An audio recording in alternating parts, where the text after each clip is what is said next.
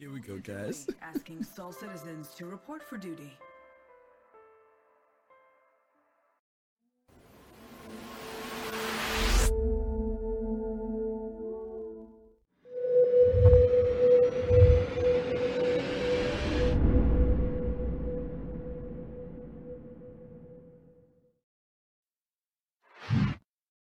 Okay, welcome everybody to Soul Citizens. I have not seen it right before. Are you serious? Okay, let me call out two people here, Roaster Stan and Cataclysm. Now y'all know that was supposed to be a parody. We all know that's the Knights of Knee, except for Fast Card, of course. Okay, Fast Card, you honestly have never seen that before? Not the refund one, no. Oh no. Okay, y'all, I gotta explain the joke. Evidently, I gotta explain I the get joke. it. Oh, I get it. Oh, okay. So you've seen that before. I get it. I've seen the original one, yeah. Okay, I thought you were just saying that you hadn't seen that bit before. I was about to say, you of all people, Mr. Movies, you've never seen that? Anyway, good evening, everybody, and welcome back to Soul Citizens. I hope you guys enjoyed our little fun opening. And we're back today with two of my, these are my old school counterparts from years of Star Citizen. First of all, let me introduce my co-host, Fast Cart. What's happening, brother? Hello, I'm Fast Card FC. How's everybody doing? Hope everybody's doing well. And last but not least, I got to do this officially, Gio, okay? Because you and I had talked about this. Gio, sub for Gio get money, all these names, y'all know him as Gio. Gio has officially, well, actually, he's been a part of the Soul Citizens for quite a while. We had a communication breakdown, but for the longest time, long time ago, I talked to Gio about being a part of the team. In fact, it was back when I talked to Fast FC. I think after I talked to Fast Cart, because his name came up. But Gio's schedule was kind of crazy. He was working on Sundays, and that's when we just had the single show. And he's like, Griff, I'd love to be a part of it, but man, my schedule's kind of crazy. And then just a few months back, he reached out to me and said, Griff, my schedule's opened up. I got Sundays are cool. Just let me know. And I'm like, dude, you still want to be with us? He said, I thought I was with y'all. I'm like, oh, my fault, dude. So we're going to officially announce to everybody, all of our viewers, that Gio is a part of our team, and we love Gio. He's been around a long time, and he was streaming before. Well, I don't know, Gio, you were streaming back when Fast Cart was like sitting in on Relay and stuff. So you long time. You were streaming back in 15, 16, right? Yeah, it was early. Well, I should say YouTubing, not streaming, because y'all that's right, streaming online. That's right. You were doing the YouTube videos. That's right. Yeah, because I'm terrible with live stream schedules, so that's why I haven't had one yet. But yeah, I was making Star Citizen content before I even had a computer. That's right. I remember. I was a console peasant at the time. I was just so excited. I was just excited to just talk about the game and see what was going on, and I followed it for months before I even bought a ship. Hell, I had ships before I had a computer, because I just wanted to help the project, because I've never seen nothing like this. So I need to go back to my old school self, because I'm sitting here waiting to put on my computer and play Star Citizen again. I should just make content again like I used to without even playing it.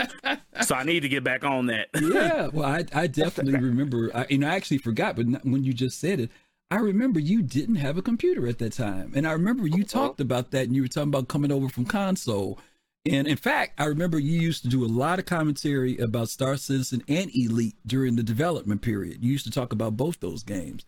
So, sure did, man. And Elite was a big disappointment when I bought that. I wish I could have refunded that. I wasn't digging that game at all.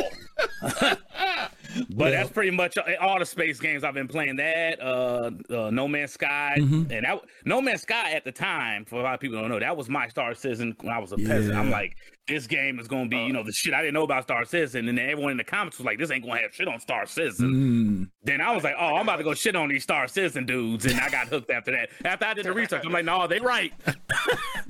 I got a question for Gio. Gio, real quick. Did you play the Call of Duty in space game? Oh, Call of Duty? I haven't played that probably since Modern Warfare 3 was probably the real last one I played.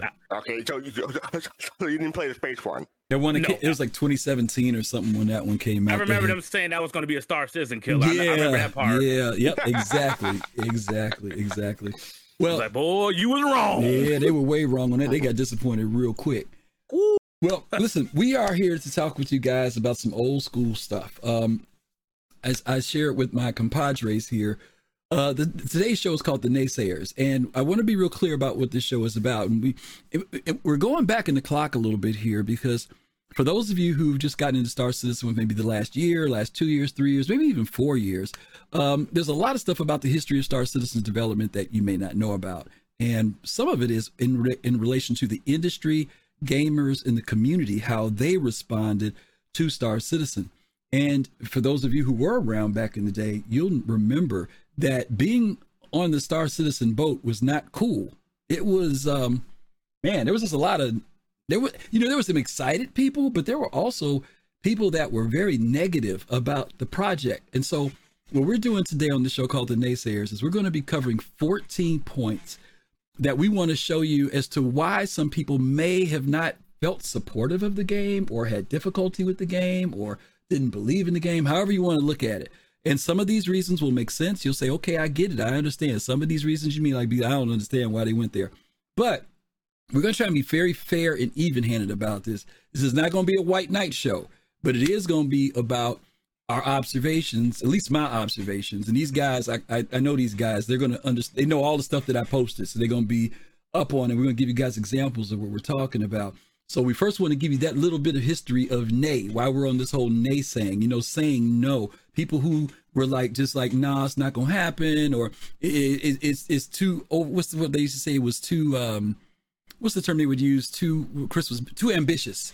Why gamers were, gamers of all people were just like, no, it's not going to happen. It can't happen. So we're going to talk about that. Okay. So we're going to go ahead and jump into our very first of 14. We got 14 of these, y'all.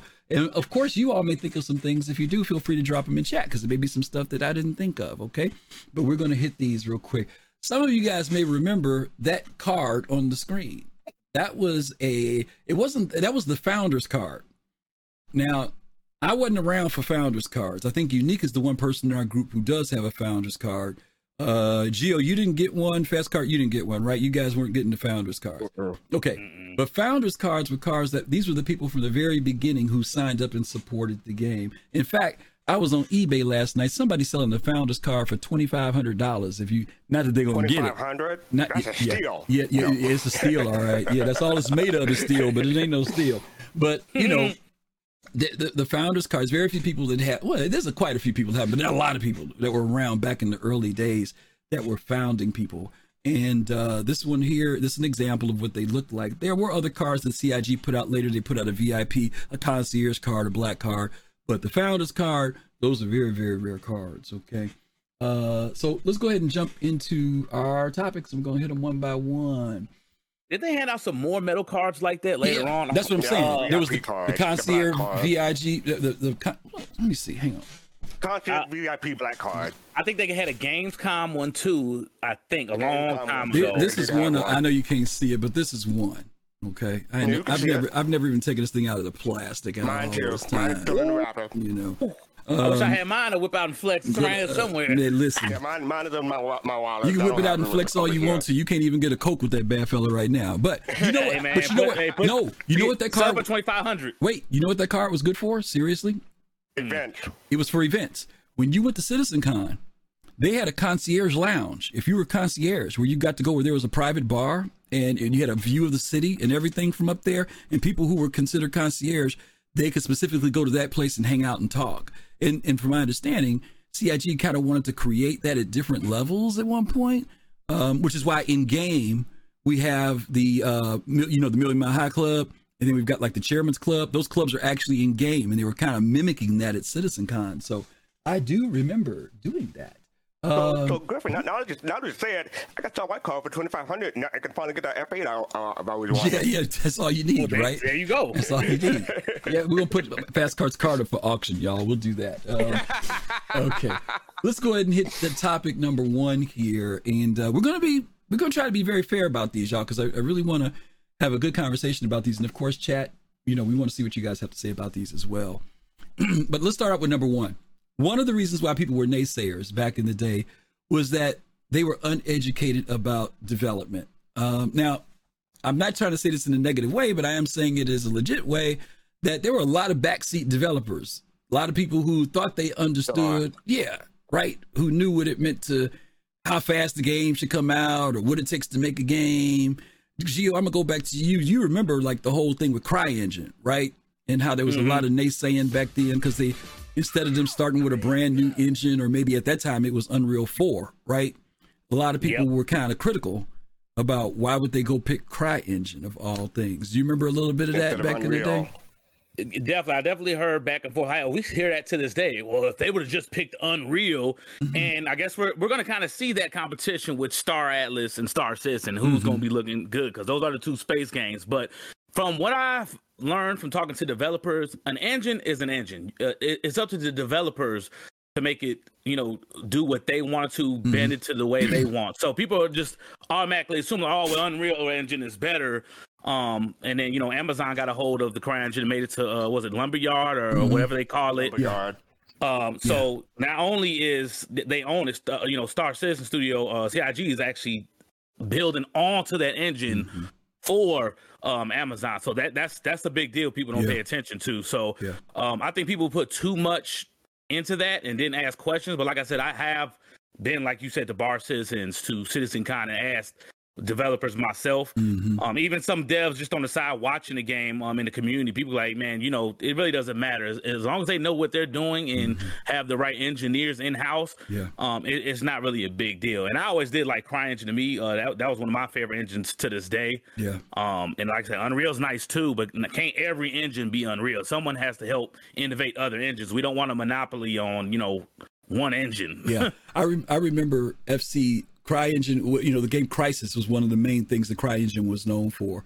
And I remember when CIG moved it from what they thought was a 32-bit to 64-bit and how it changed dramatically the game. But like Gio was saying, there was a whole lot of reworking of the engine. The engine that we have now is not, that was just kind of a foundation of where they started.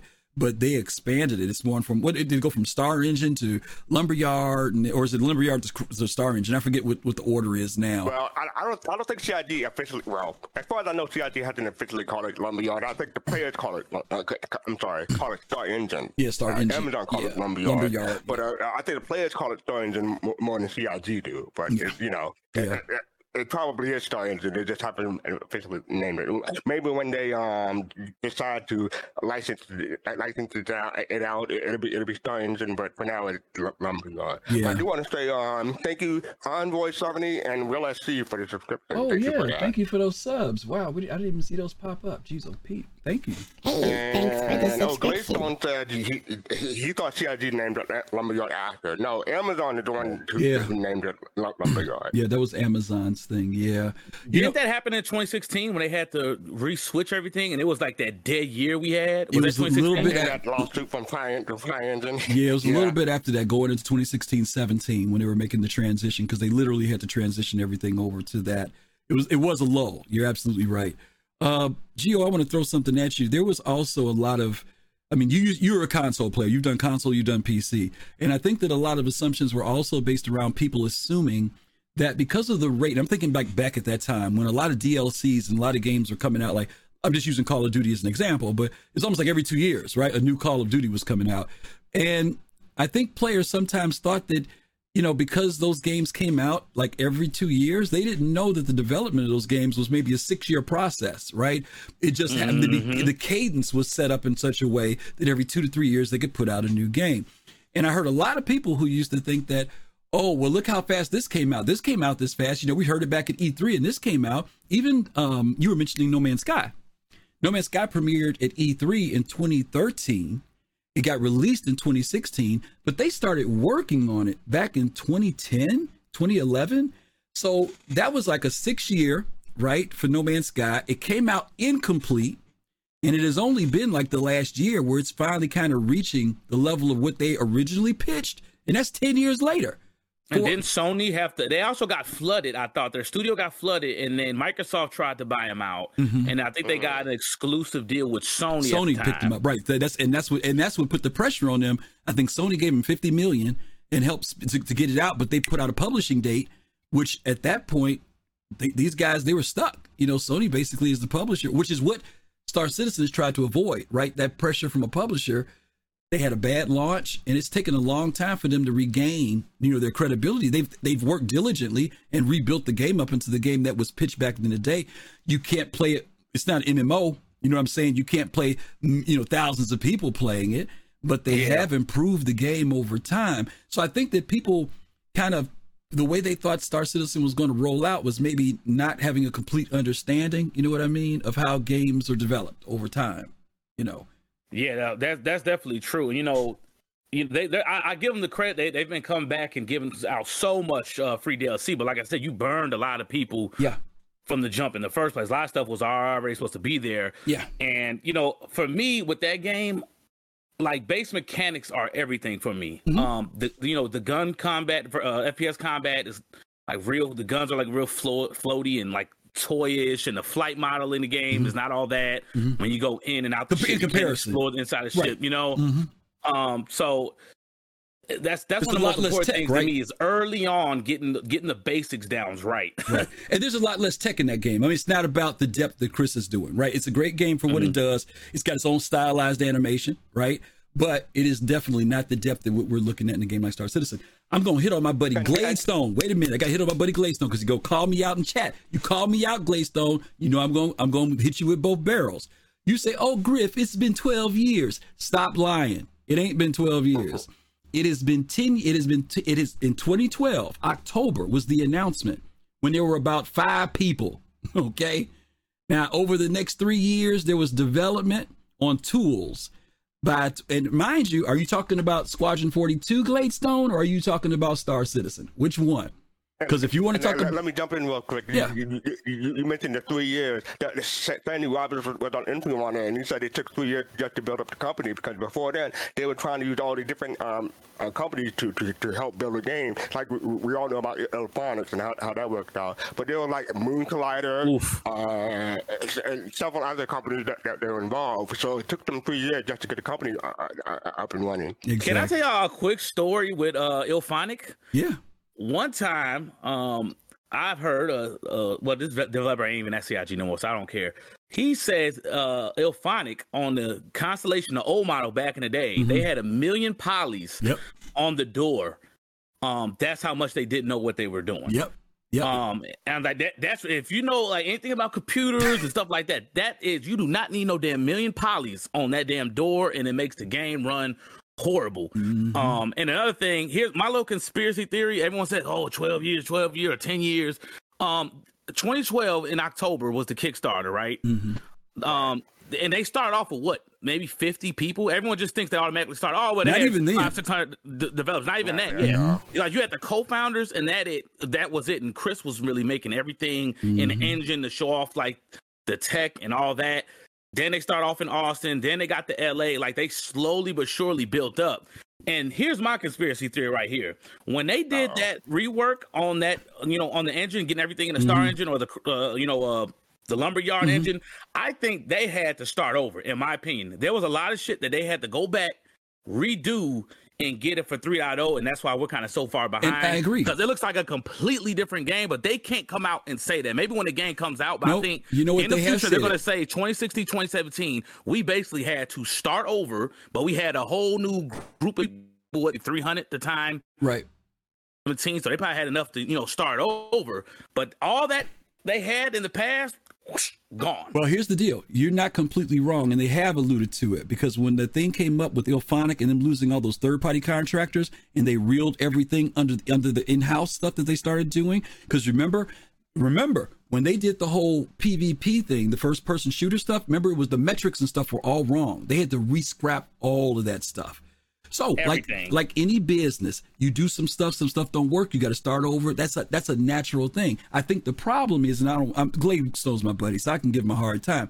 My point is that it's very easy to say that when you don't make that comparison to companies like Activision or EA or any other company that has an engine in place, studios with 200 to 400 staff already in place, and games that took 6 years to build. If they took 6 years to build with all that stuff in place, yet we want to say, oh, Star Citizen. Yeah, they had the assets and tools. And mind you, all those games don't do nothing but re-churn out the same old stuff every time. You're talking about trying to innovate and create something different that we've never had before. And you can't tell me any of those companies are producing the type of game that we're talking about. So it's unfair to say, oh, well, it's been 10 years. Okay, so what? It's been 10 years. Now, I was going to make my point before Fast cut me off. If you're talking about Squadron 42 and disappointment on the release of that, I'll grant you that. I will grant you that, because people have always wanted that single player game. But if you know anything about MMOs and game development, Star Citizen, the big verse thing, they never said that was coming out in no 3 to 5 years, ever. They did not say that. They said that it was going to be a part of it. You'd come out of Squadron 42 and go into the persistent universe. So I just want to bring some clarity about that, because we talked about that Kickstarter stuff 2 weeks ago. All right, we want to get off this one and get to the next one. All right. And we got ahead, though, because we weren't even supposed to be landing on planets right now. Oh, one of the dudes was working to get the planets, and a lot of people be like, oh, well, that they blame that for the development time. But, you know, a lot of these games, look at Starfield. They're not trying to do that. They just said straight up and did a PR bullshit. We're not going to do land on planets because, you know, it's not that big a deal. We're just going to do a little on-rail system.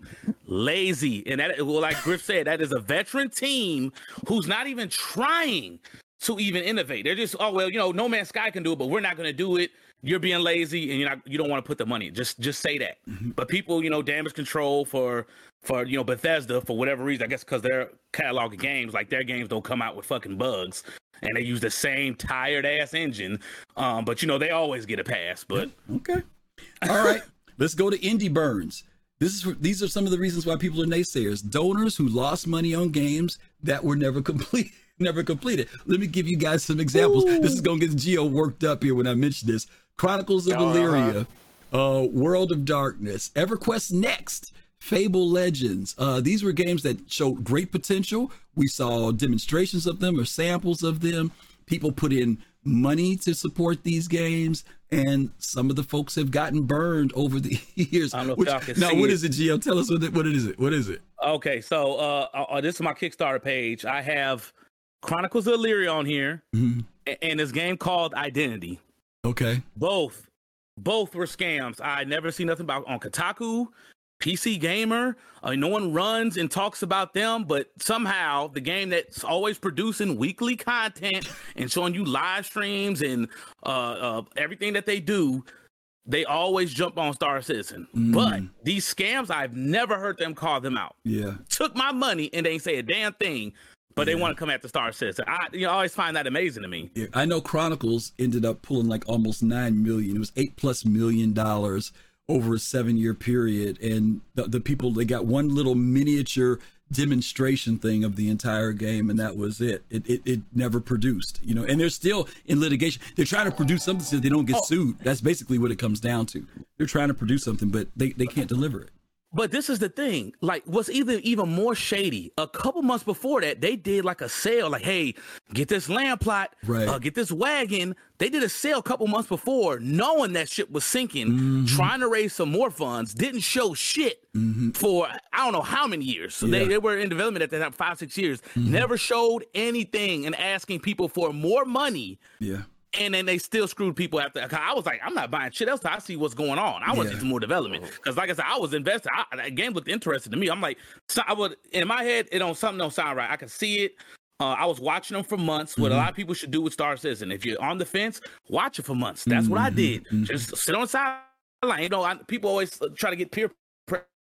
You ain't got to buy a damn thing. Right, look at them starter ships. That's it, guys. That's what I did. I didn't even have a computer. I just had fun watching the development and the shows on the game. So with a lot of these games, the way you could avoid that, watch how they act. Even though I got scanned out of my money in the Kickstarter, I don't even kickstart anything no more.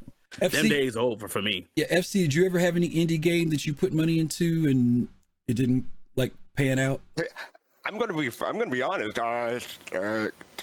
Squadron 42 and Star Citizen are the only games I kickstarted on Kickstarter. Okay. And I'm not a Kickstarter person. I've only kickstarted like 3 or 4 things. Okay. in my life. So yeah. But there were a lot of people who have been burned, and I'm saying this may be a reason why some people are apprehensive, especially when you hear about a game that's quote unquote this ambitious, whether it can be delivered. Okay. The other reason that we have is AAA burns. Now this is a whole different thing because we got the indie burns, AAA. Gamers who bought into the hype of a game that never really delivered. Some examples of that would be Anthem.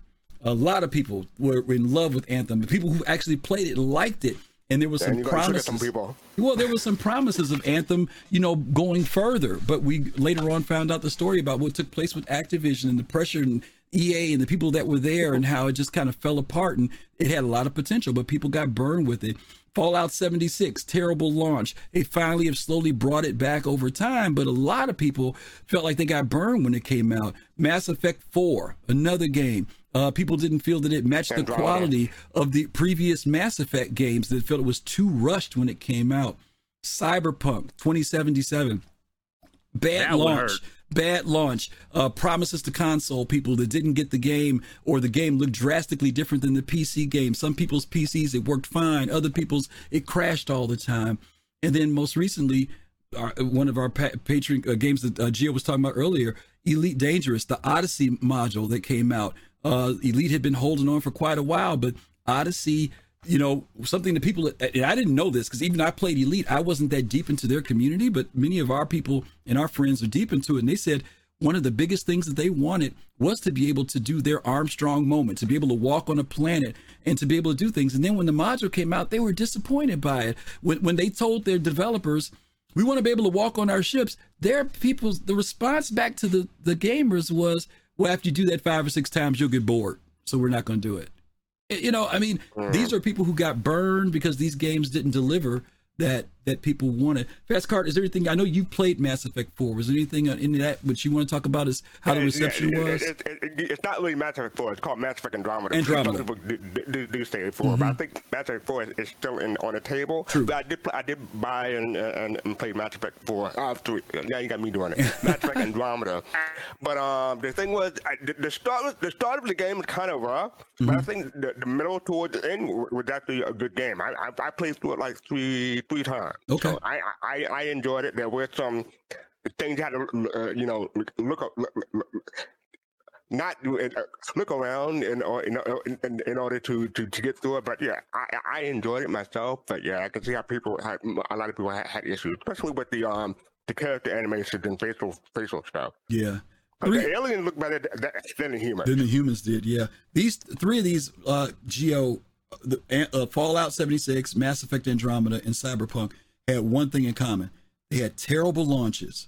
The people were not satisfied with the product that they got. And we've talked about this.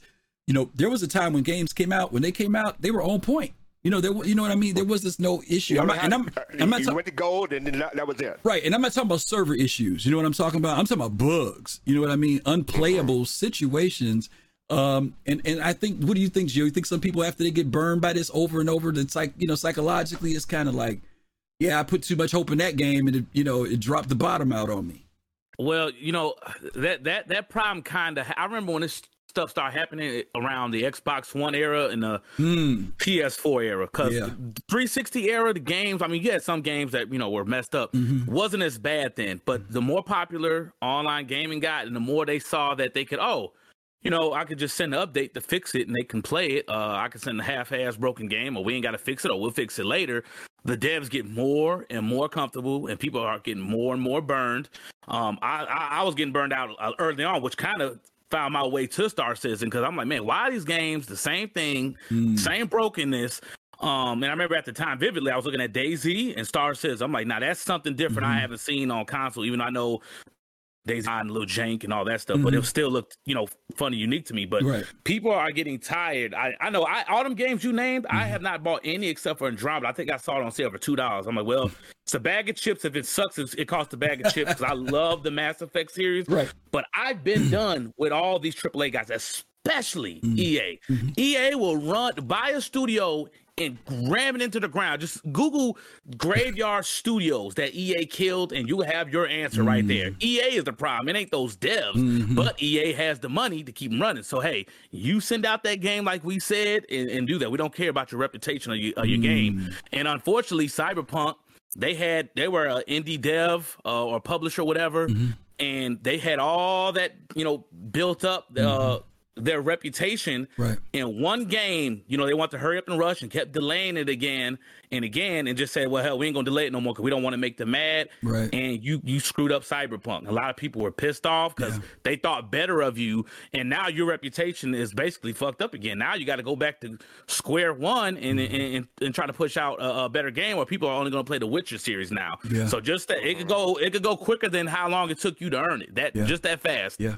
And CD Projekt Red, 10 years in development, and they still didn't deliver everything that they were supposed to deliver when that came out. So again, they axed the multiplayer mode. That's what I'm saying. See, I'm trying to put this in context to Star Citizen. I'm not trying to say it. I'm just saying let's look at the industry in general, because I know it's frustrating that it's taking a while. I don't take anything away from people's desire to want to play the game and the wait, but I do want to say let's keep it real. Because we look at games like that did get produced by major AAA companies, as you mentioned, Gio. Great background. CD Projekt Red, they were the baby, right? They were going to deliver, man. And when they failed to deliver, again, these are companies that years ago, when their games came out, it was no problem. Now we're seeing AAA games that are just having these terrible launches, and it always seems to come down to that the game was released too soon.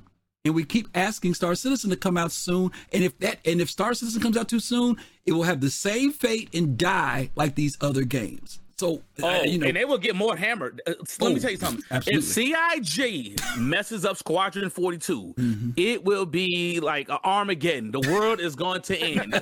You know, they'll sweep up Starfield, could be a fuck up. You know, they'll sweep it under the rug. Cyberpunk, same thing. Oh, well, you know, it's messed up, but we will hear it for like a couple years. Forever.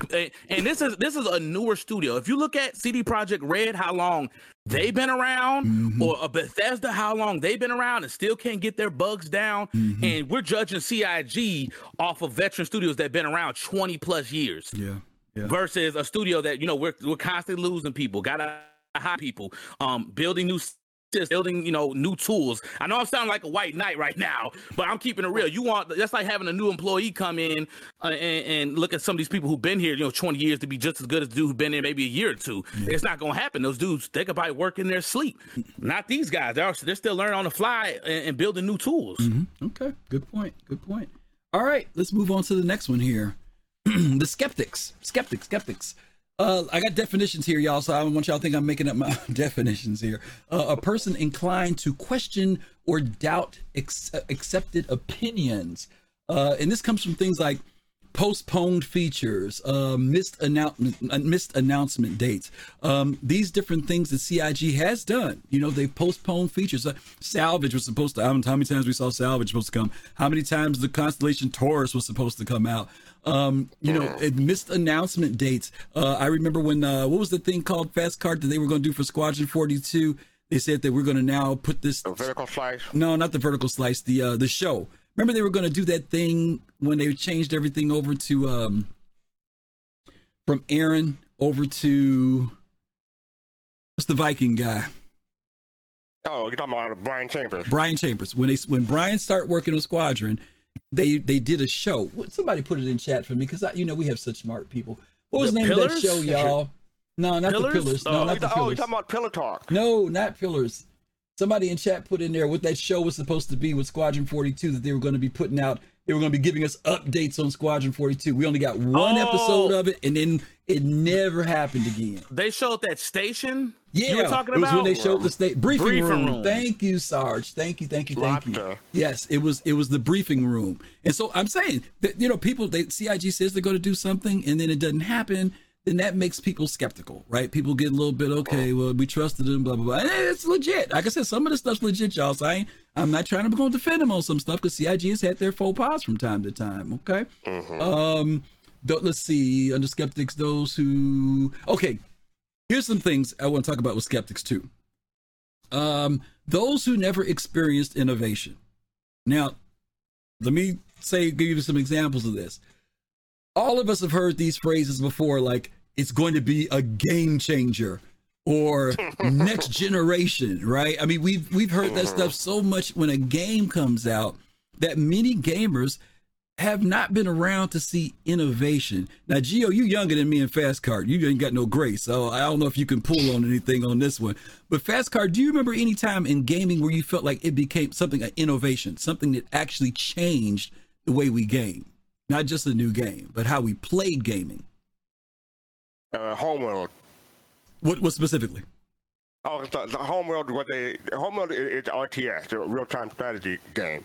Except the way they innovated was instead of being 2-dimensional, it was 3-dimensional, and the way you the way you moved in 3 dimensions was you right-click and left-click in specific order in order to move your troops around. Yep. So Homeworld was one that innovated, in my opinion.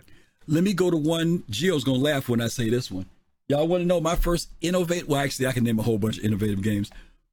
One game that I think most people be familiar with was Doom, because Doom was actually a part of. Well, actually, it was actually Wolfenstein 3D, but it was the first time that we were put into a first-person position playing a game, and a lot of folks.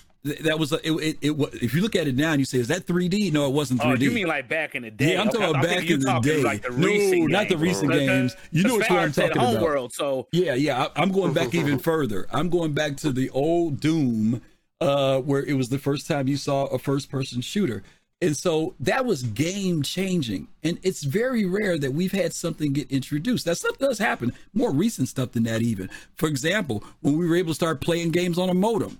That was game changing when I could actually connect with Gio at his crib. Or what about LAN? How about that? LAN, just being able to plug up 2 computers together and play. But a lot of people have not experienced when I'm talking about changing the way gamers play.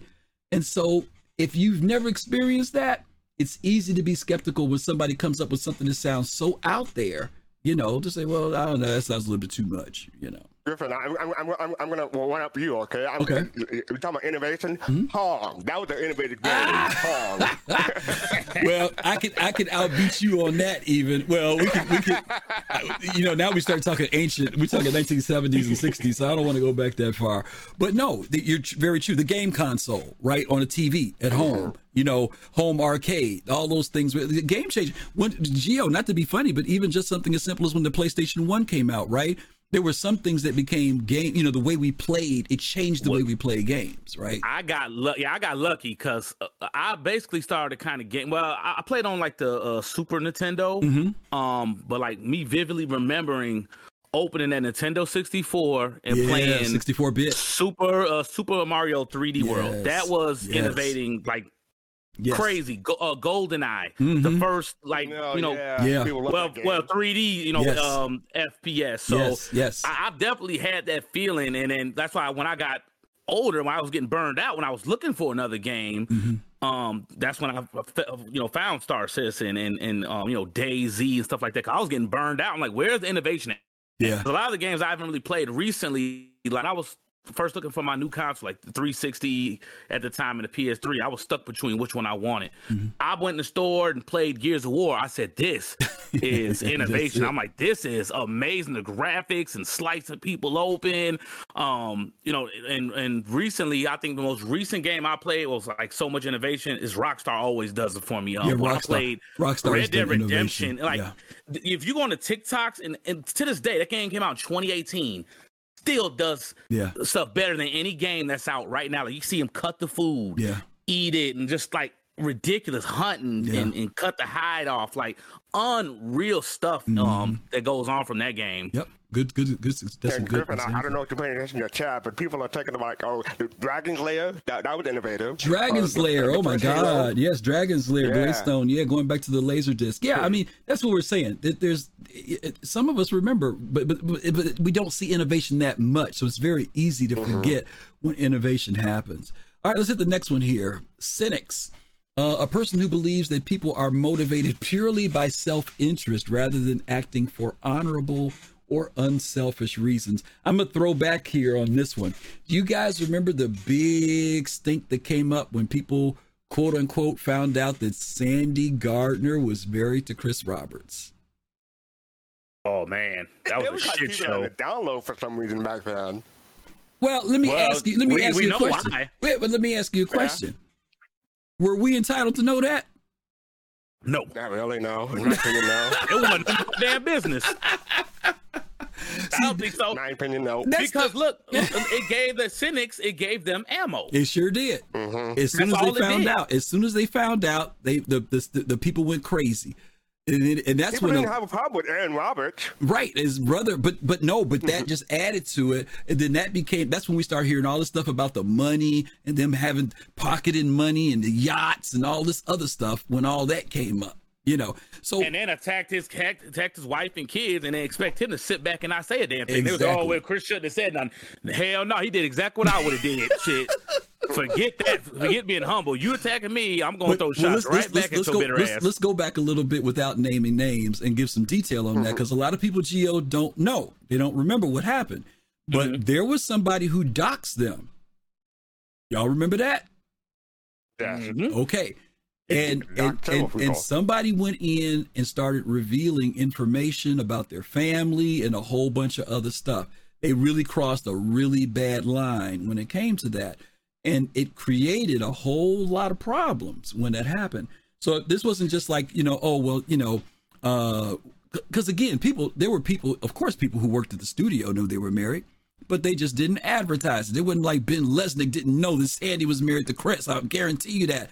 But when it came out, some people didn't care. Some people made a big stink, especially people on the outside, made a really big stink about it. So anyway, that was with some of the cynics. Let's go to the next one. This one might rub some people the wrong way, y'all. The entitled. Believing oneself to be inherently deserving of privileges or special treatment. The dangers of consumerism says that I've paid for this and I want it now. That's kind of the feeling. Now, again, I always give a little waiver when it comes to people who were looking forward to getting Squadron 42. I give them a little bit of a waiver because they were looking forward to that standalone game. And I get it. But there is an attitude of entitlement that happens among gamers sometimes where it's like, I've given you my $20 or my $200 or my $2,000. And because of that, I want my stuff and I want it now. Or maybe it's just because of the amount of time that I've spent playing the game. I've been playing this game for 7 years. When are they going to do this, that, and the other? Now, I'm not saying you don't have a legitimate argument, y'all. I'm not saying that. I'm talking about the attitude. If your attitude is one of entitlement, then there are people who feel that way. Anybody got any thoughts on that before I go to the next one? Well, this is the thing about entitlement. Coming in, especially into a game like this, I don't understand where kind of entitlement comes from, because you need to see where this game, like Griff, I know you, I see that, when you looked at this game when it first was talked about, you was like, oh, this game gonna take a while. It's gonna be a while. And when you were buying ships, it was there to help, donate to the game. Mm-hmm. It wasn't a pre-order. Mm-hmm. So you had to have in mind that, if I donate to this game, to this project, it's a chance it's going to fail. Mm-hmm. Yep. There's a chance they're gonna miss deadlines because they're a newer studio. Mm-hmm. It's not gonna come out as fast. I know that's how I looked at it when I was coming in. Mm-hmm. That's why I don't come in. I never came in feeling entitled. I knew from the jump. I looked at this game. I said, man, they're trying to do these ship battles and 1,000 people and blah blah blah. Like, this might be 10 years. And I was thinking that back then off the rip. I said, because ain't nothing out right now that's doing that.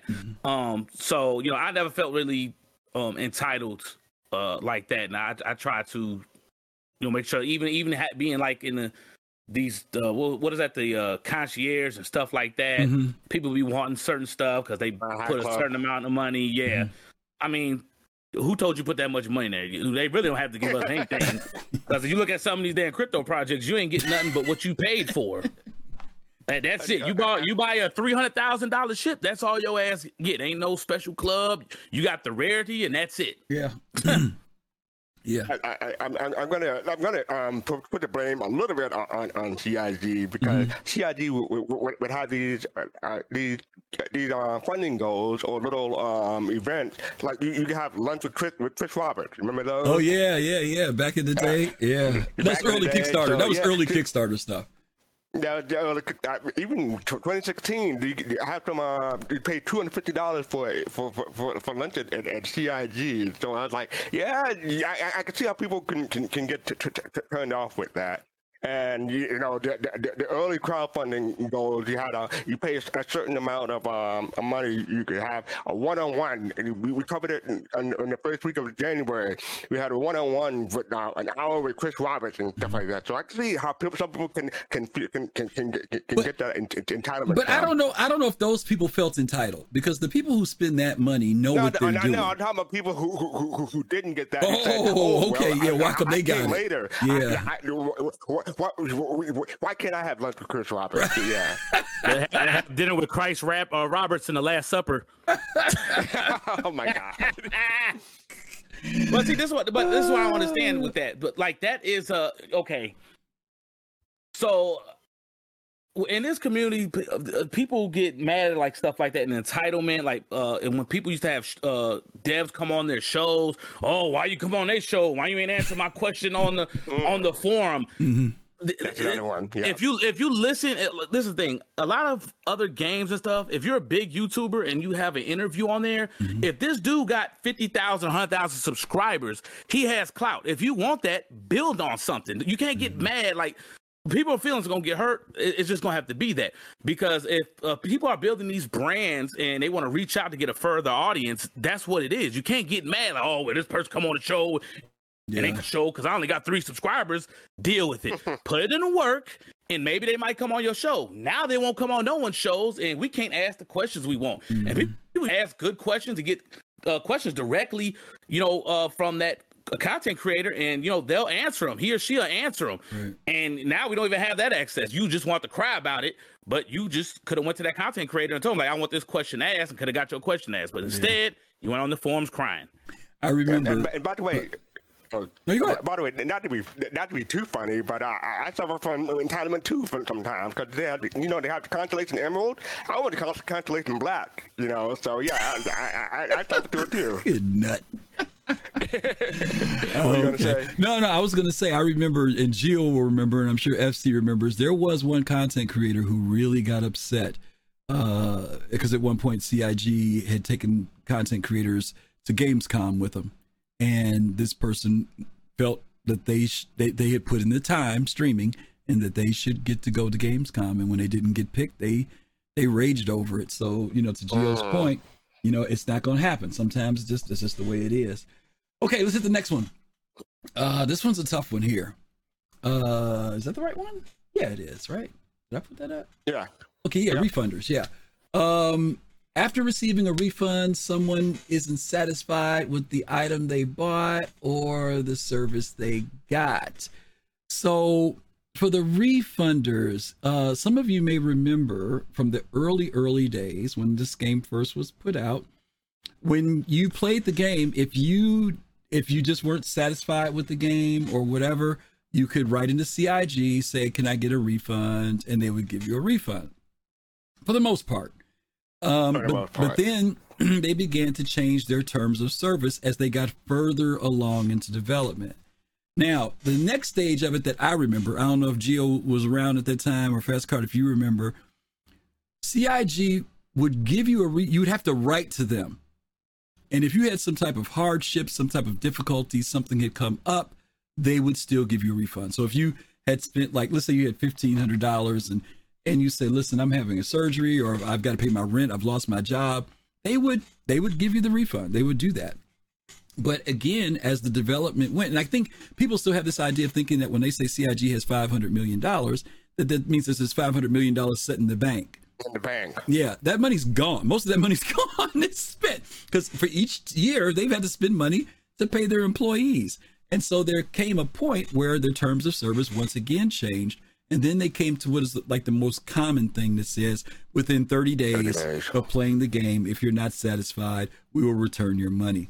So they progressed in that. Now, I remember some people really got, even when after they got their money refunded, there were people who really got upset. In fact, there is a subreddit of people who to this day go there frequently and post about a game that they got refunds on. And I don't know what's the madness behind that, Fastcard.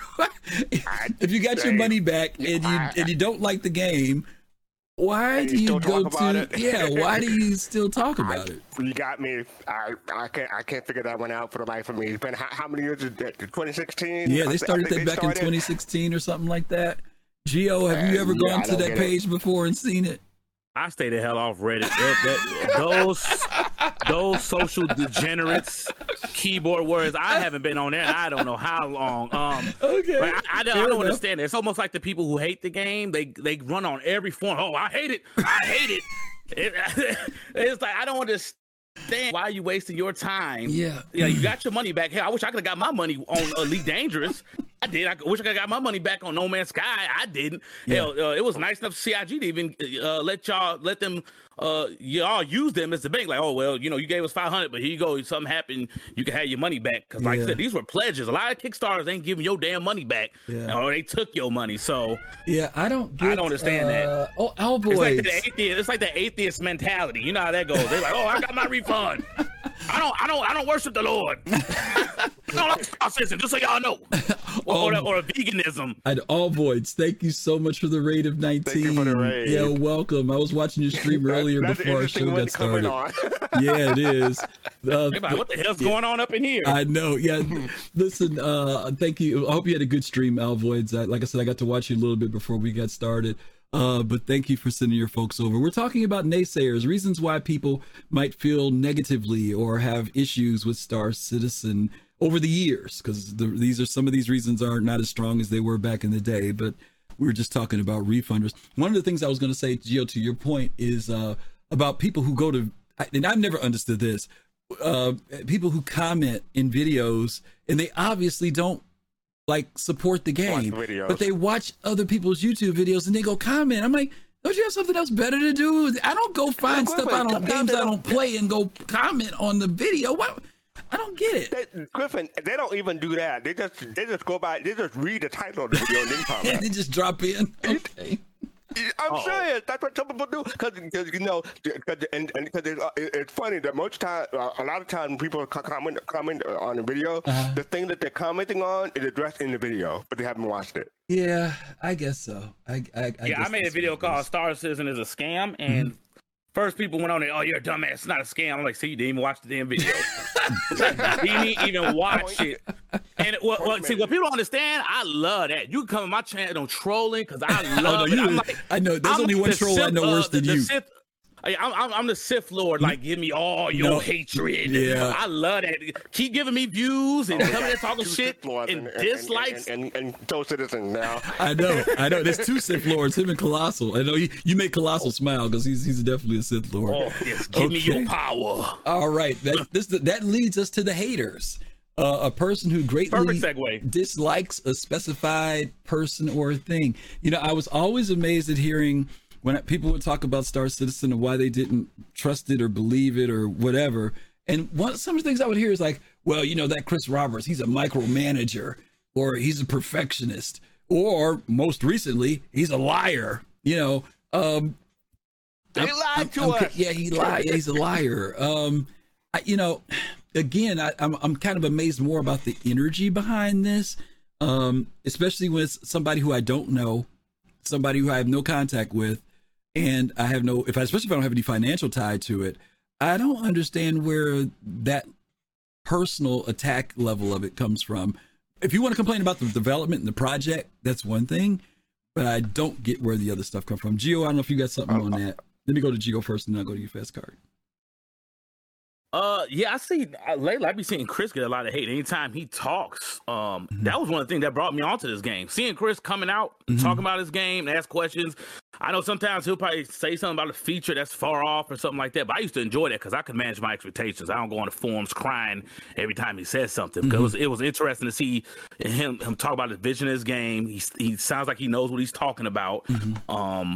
But people, like, every time he comes on camera, I think that's why I don't come on camera like that no more, because every time he does, catches heat. Yeah, they shut down. And really from our own community now. It's not even like the people from outside, because I never played a Chris Roberts game.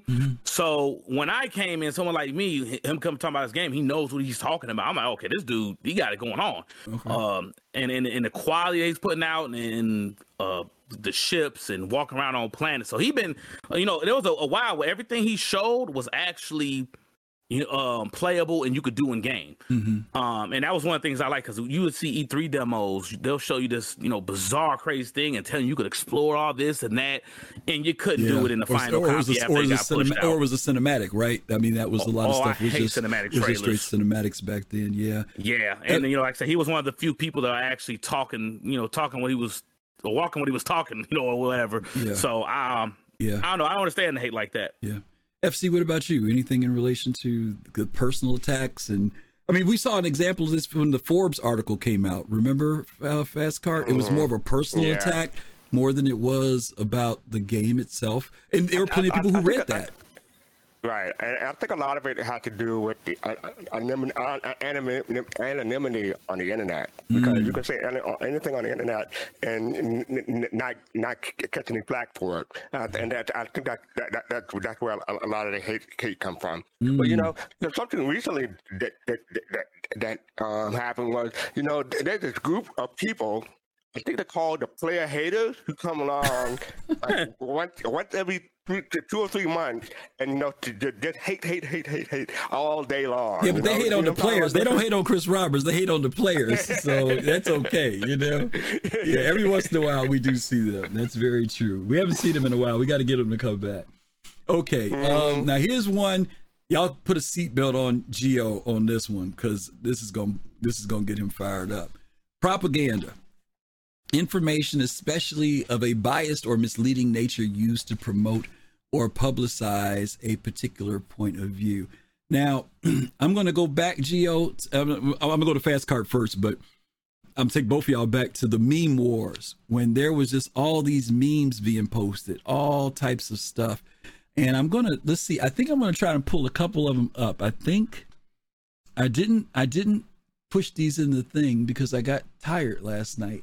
But let me see if I have a couple of them here. Do I? I'm looking in the wrong folder. There we go. Okay, so here's one. Oh, I haven't seen that one. There's one there. Okay. Let me see if I can find another one for you. I ain't gonna lie, some of the memes be funny as hell, man. Oh yeah, some of them are funny. Some of them is pretty funny. I'm like, God damn, that's hilarious. Some of them are hilarious, depending on what they are. Oh man, that one? I haven't seen that one either. You haven't seen that one? What? Oh my God. Let's see if I can find. Ooh. I tend to stay away from sites that they would post these. That's probably why. Okay, here's one. Well, that would be Reddit. Do y'all remember that one? And then last but not least, this was a big meme when this one came out. And so, and Gio, you may remember this one. Do you remember that one? Oh yeah, I think I've seen this one. That's the one I've probably seen. I don't remember so many not smart refugee camp. Okay, well, let's talk about this one. This one was the one. I do remember that one. Yeah, this is the one where someone decided to say that this is what the Roberts are doing with your money. They're out on their yacht, and they bought a yacht, and they're spending all their money. This was a real big one when it came out. Now, most of this stuff was between the years of maybe 2015 to 2017, maybe 2018 a little bit. But there was a lot of propaganda. And see, the thing about this is there were people who were seeing this stuff and didn't know where it came from. But when you put the right lead line under it saying, this is what's happening with your money, like Gio said earlier, a lot of these folks aren't digging to find out the truth. They just go by the power of the meme. And to address this one specifically, people may not realize that Chris Roberts produced movies. Right. He rubbed elbows with movies, so he had money before he had his own money. Got started. It's almost like he made games his own money that he used to buy stuff like that. Yeah. What was that, Gio? I said, it almost looks like he made this series called Wing Commander, too. I don't know if he got any money off of that. Yeah. Movies, Wing Commander. I don't know how many Wing Commanders came out. Oh, absolutely. Between that, his motion picture company, which he ended up selling, right? And he ended up making tons of money off of that. And he's not broke, by any means. But, again, it was something that was being used against them back in the day. Okay? All right, let's hit the next ones here. It's a little bit next level. And this is dealing with being salty. Now, I want to pay attention to this definition here because we throw the word salty around a lot, but the definition says somebody who's angry or resentful, especially in response to being defeated or disappointed. Now, there are people who genuinely have been disappointed. And I think that sometimes the disappointment, it may be misplaced, but it could be also valid. If people were given information or assumptions about the game, if they thought, like there was one guy, for example, who bought, I remember it was when the, what's that Xi'an ship called? The cargo ship. The Xi'an ship? Yeah, what's the Xi'an cargo ship, y'all? The purple one. The Raylan. Yeah. The guy bought the Raylan. And then after he bought it, this was kind of weird. After he bought it, he found out that the Raylan wasn't going to be coming out anytime soon. And he bought it under the idea thinking that this is the next ship that's going to come out. And he was disappointed. I think he ended up asking for a refund or filing a lawsuit, and they granted it back. And that's why CIG kind of, even though they had stuff in there previously in small print about, this is no guarantee that this ship is going to be coming, they made it in like a more visible way for people to see it, right? So there are some people, who out of disappointment can become angry or resentful towards some of the things that happen with development, because you do, to Gio's point, you have to have a pretty strong fortitude to ride this wave, to ride on this train. You really do, honestly. And I've told people, and we've said this on the show before, for some people, they can be in this thing daily. For some people, they come only when an update pops up. For some people, they go away 2-3 years. You got to do what is good for you mentally so that you don't become salty about this game, because you can become salty. And to your point, there's like it's a recent thing for Griffin, Gio, and I, but maybe not so recent for a lot of the new players. But whenever you buy something on a website now, there's an acknowledgement window that pops up. And you have to scroll down before you can make a purchase. Before you can just go bam and a purchase is made, but they changed that because they want to make sure that people actually click yes, I acknowledge this, but before they buy something. Yeah. Gio, you've had your period to do that. Gio, you've had your period too, where you've had to step back from the game. You told me for a little while you stepped back, right? For a little bit. To be honest, I still haven't played it. It's simple. It's just, you take a break if it pisses you off, just back off, especially content creators. They just think that, I got to make this content. So now I'm going to be pissed off because I'm forcing myself to make this content, make some more content, play other goddamn games. I don't understand that. I started off as a dude who was making, PS Vita videos, and look where that's at. That's dead. So, if you don't want to put all your eggs in one basket as a content creator, I have, I come from experience knowing that. But I got salty over the Vandal Mask thing, and I think they just did it. They just did an event. I told my brother I can't play it. I just I don't have the patience to do it. Just get it for me so I can finally have it. That's what made me salty the whole time I couldn't get that mask, because it was a 30K mess, and I'm hearing in the PTU right now 318 is a 30K mess. So I'm like, well, I'm gonna just wait a little bit. I'm gonna see how live goes. If live gets better, I'll hop in, because I definitely want to play. Like I want to try all those new systems. I haven't played since the what's that? The Mercury Star Runner came out. So that was the last time I ever played. But I keep up with this game on a weekly basis. Watch a lot of shows when I can. But it's something that you have to know. You have to step back, get angry. I know a lot of people have other games. So a lot of people step back, but content creators are the ones who get pissed off and forcing themselves to make content. They're miserable doing it. I've seen it happen with Call of Duty creators. They act like it comes out every year. Oh, wow, fun, Call of Duty, same thing. And they got to keep pushing that content. They make themselves miserable, even going back to their old jobs. And I can see that cycle happening again in Star Citizen. They're going to be burned out before the game even comes out. Because every patch that comes out, they burn it out. They're waiting for the next thing. So I don't know what they're going to do come launch. A good example of that, and Fast Car's been around long enough and Gio's been around long enough, we could tell you dozens of content creators who have come and gone since this project started. A lot of them were basing what they were doing was basing it around that Star Citizen would come out in 2016.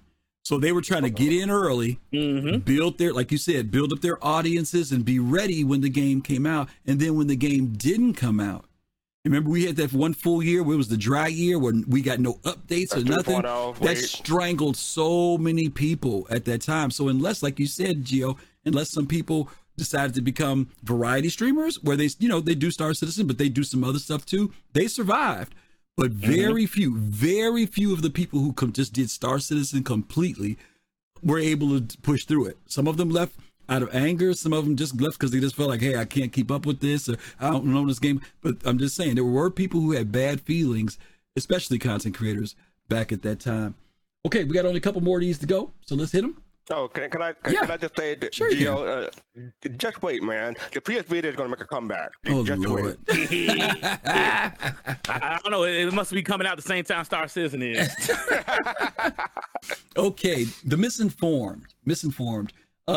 Where there's been confusion between Star Citizen and Squadron 42. Arity, thank you so much. You for the subscription. Arid, thank you so much for that sub. Confusion between Star Citizen and Squadron 42, even from industry publications. I can't tell you how many industry mags or online mags or whatever constantly confuse. In fact, they never even talk about Squadron 42. It's always Star Citizen. I'm not saying it's a bad thing.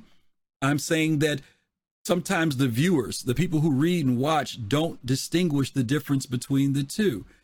You guys remember a few months ago or last year, that issue came up about the bed sheets, the folding bed sheets, right? And a couple of the magazines made a real big deal out of that. But it was in the Squadron 42 notes that they were working on this particular tech. But it came out as if, oh, Star Citizen, look, they could be working on the game and they're working on, bed sheets, And so if people don't know that there are two games that are distinct, a single player game as well as the multiplayer game, it's very easy for some of the information to get crossed with folks if they don't understand what this, even if they don't know the history of the project. Like you said, Gio, you talked about how in the beginning, there was a handful of people. Chris did most of the coding himself. That was just a visual presentation he did in Engine, But a lot of people assumed that because it looked so good, right? And that it was in Engine, oh, they must have a studio of people already in place doing this. No, because Chris and only a couple people coded that stuff back then. Some people said that was cinematic. Some people thought it was. Yeah, some people thought it was, even though it said it was in in-game Engine. Yeah. So anyway, let me go to Fast Cart first on this one. As far as that confusion, do you think that people are starting to distinguish the difference now because people are talking about Squadron 42 more, Fast Cart, or do you think there's still confusion? I've definitely seen less of it now compared to like a few years ago or even a year ago. And this is something I say a lot, but I think it bears repeating. Like the title Star Citizen Alpha, some people think the Star Citizen Alpha is the name of the game. They don't know the Alpha is a state of development. They just think Alpha is part of the name, like Alpha Trion or Alpha Strike or something like that. So I think that's part of the issue. And also the CIG doesn't help themselves because they actually have like the PTU server and they call something the live server. So when you say live, that may give people the wrong impression that the game is actually launching and live. Yeah. So yes, I have seen publications. I'm tempted to name names that I'm not going to, but yeah, we always have our favorite go-to, a couple of go-tos, especially one at the end of the year to say the worst business model and stuff like that. They have awards, and Star Citizen is always at the top. So yeah. Gio, what do you think as far as from the back in the day till now? People being misinformed, because of bad information from the media, from publications and stuff. I know we've talked. I mean, we can say some of the magazines, Kotaku, several of them really seem like they kind of had an axe almost. Well, I'm just saying they seem like they almost had an axe to grind. You know what I mean? It wasn't like they were being fair and balanced, for lack of a better term. I hate to almost steal that term, but I'm just saying it seemed like everything that came from them was always like in the beginning, everything was good, but later it was almost like they almost clickbaited those titles to keep people, viewing what they read. I don't know, Gio, what do you think?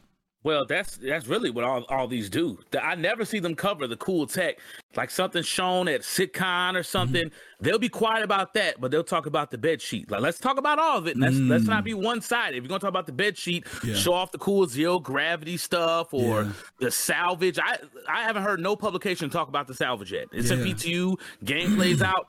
hush. It's been silence, especially PC Gamer. You would think a PC Gamer would be happy that a game like this is getting made on PC, because really a lot of the time, you know, they make these games for console first and PC's a second thought. Right. And, you know, it used to be the other way around. Consoles get the bogus version. Now we got a game that's almost close to being exclusive right now to PC that we haven't seen in a long time.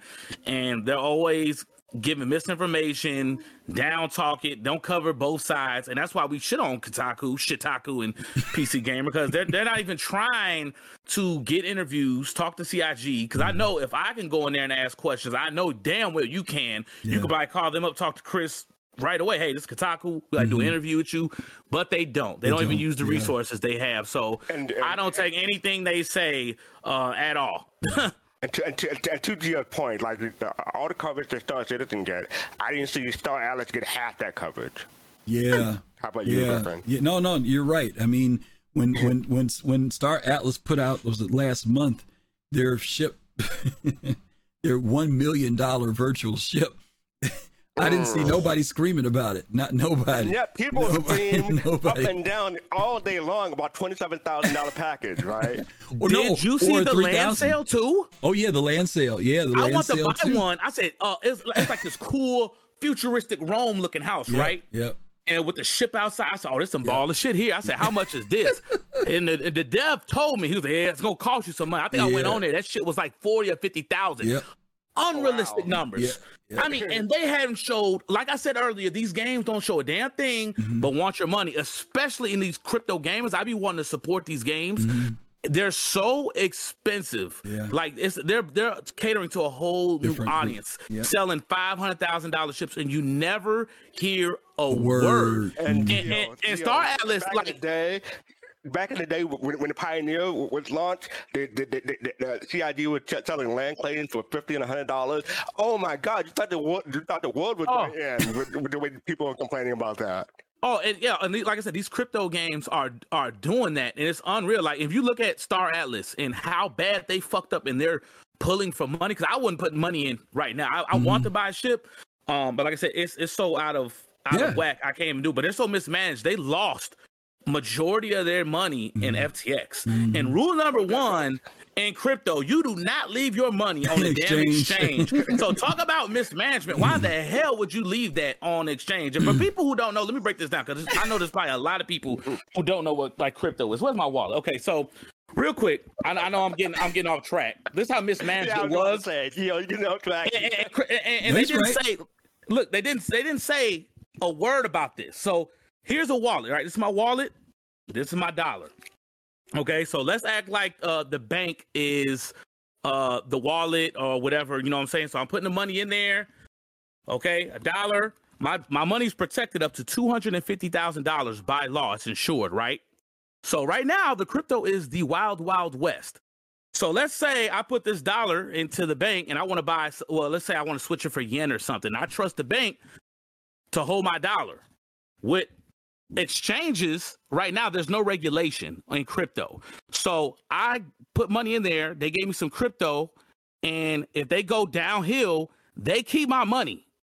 That's in exchange. So that's why you need to have a hot wallet built in your phone, or they got cold wallets. That's another separate device to hold your money on there. And Star Atlas team did not do that. They trusted the exchange, and you never do that. Once you buy it, you get it the hell off that exchange. Terribly mismanaged.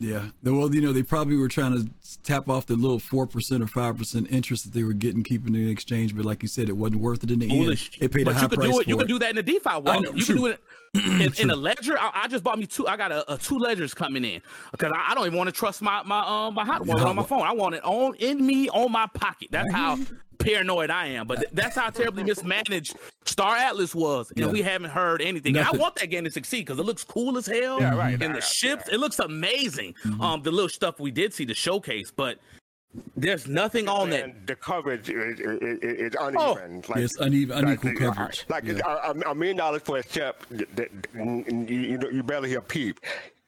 Star Citizen, they want to charge $50 or $100 for that game, the world's going to end. Yeah. So, Oh, let Star Citizen lose $20 or $30 million right now. They go crazy. It would be a shit show. These and Starless lost what, 30 million? 40 million? Well, they lost. We don't know exactly what they lost. They're quoting 15? They're quoting 15. They said they lost half their runway, but there's probably more money than that because they've made more money than that. So we'll find out in time. Let's hit this next subject, guys. Hearsay. What gamers heard, either from forums, from friends, or from the media. They didn't do their own homework. They didn't do their own due diligence. But someone told them. Somebody's, Gio comes up to me and says, dude, have you heard this game named Star Citizen? And I decided to say, oh, man, that game ain't nothing but a scam. And Fastcart don't know nothing about it. But Fastcart was curious.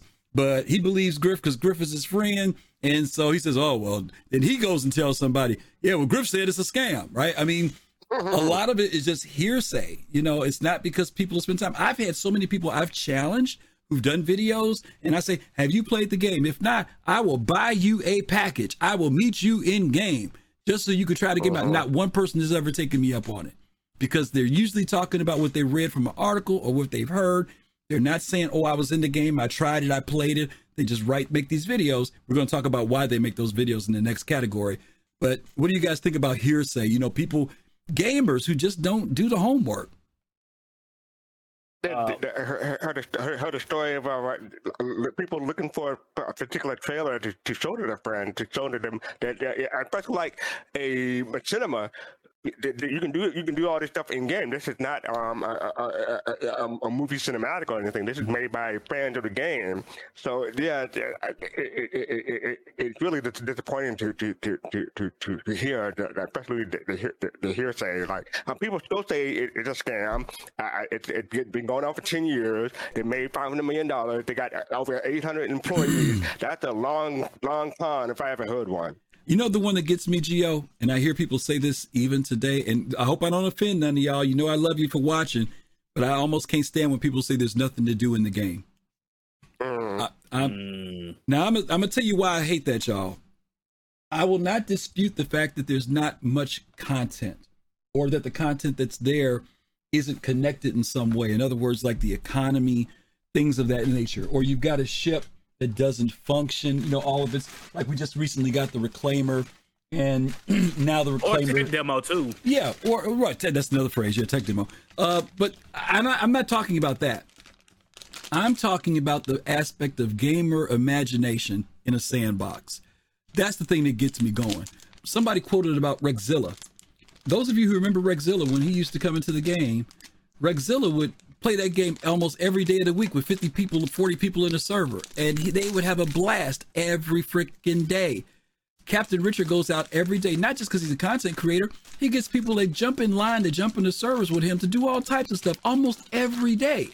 But then there's gamers who say, well, there's nothing to do. Now, maybe you can't do what it is you want to do. I'll give you that. Maybe you say, I want to be doing black market trading and it's not in the game. Okay, I give you that. But it's the folks who just kind of look at the whole thing of what Chris is creating and say, and tell other people there's nothing to do. Now, if you say, hey, I paid for a Pioneer and I want to go out and, build stuff, but it's not in the game. Hey, I get it. You're right. But it does bother me when there's that blanket statement, because when you say that to people, people think that the game is not delivering in any fashion whatsoever. But that's just me.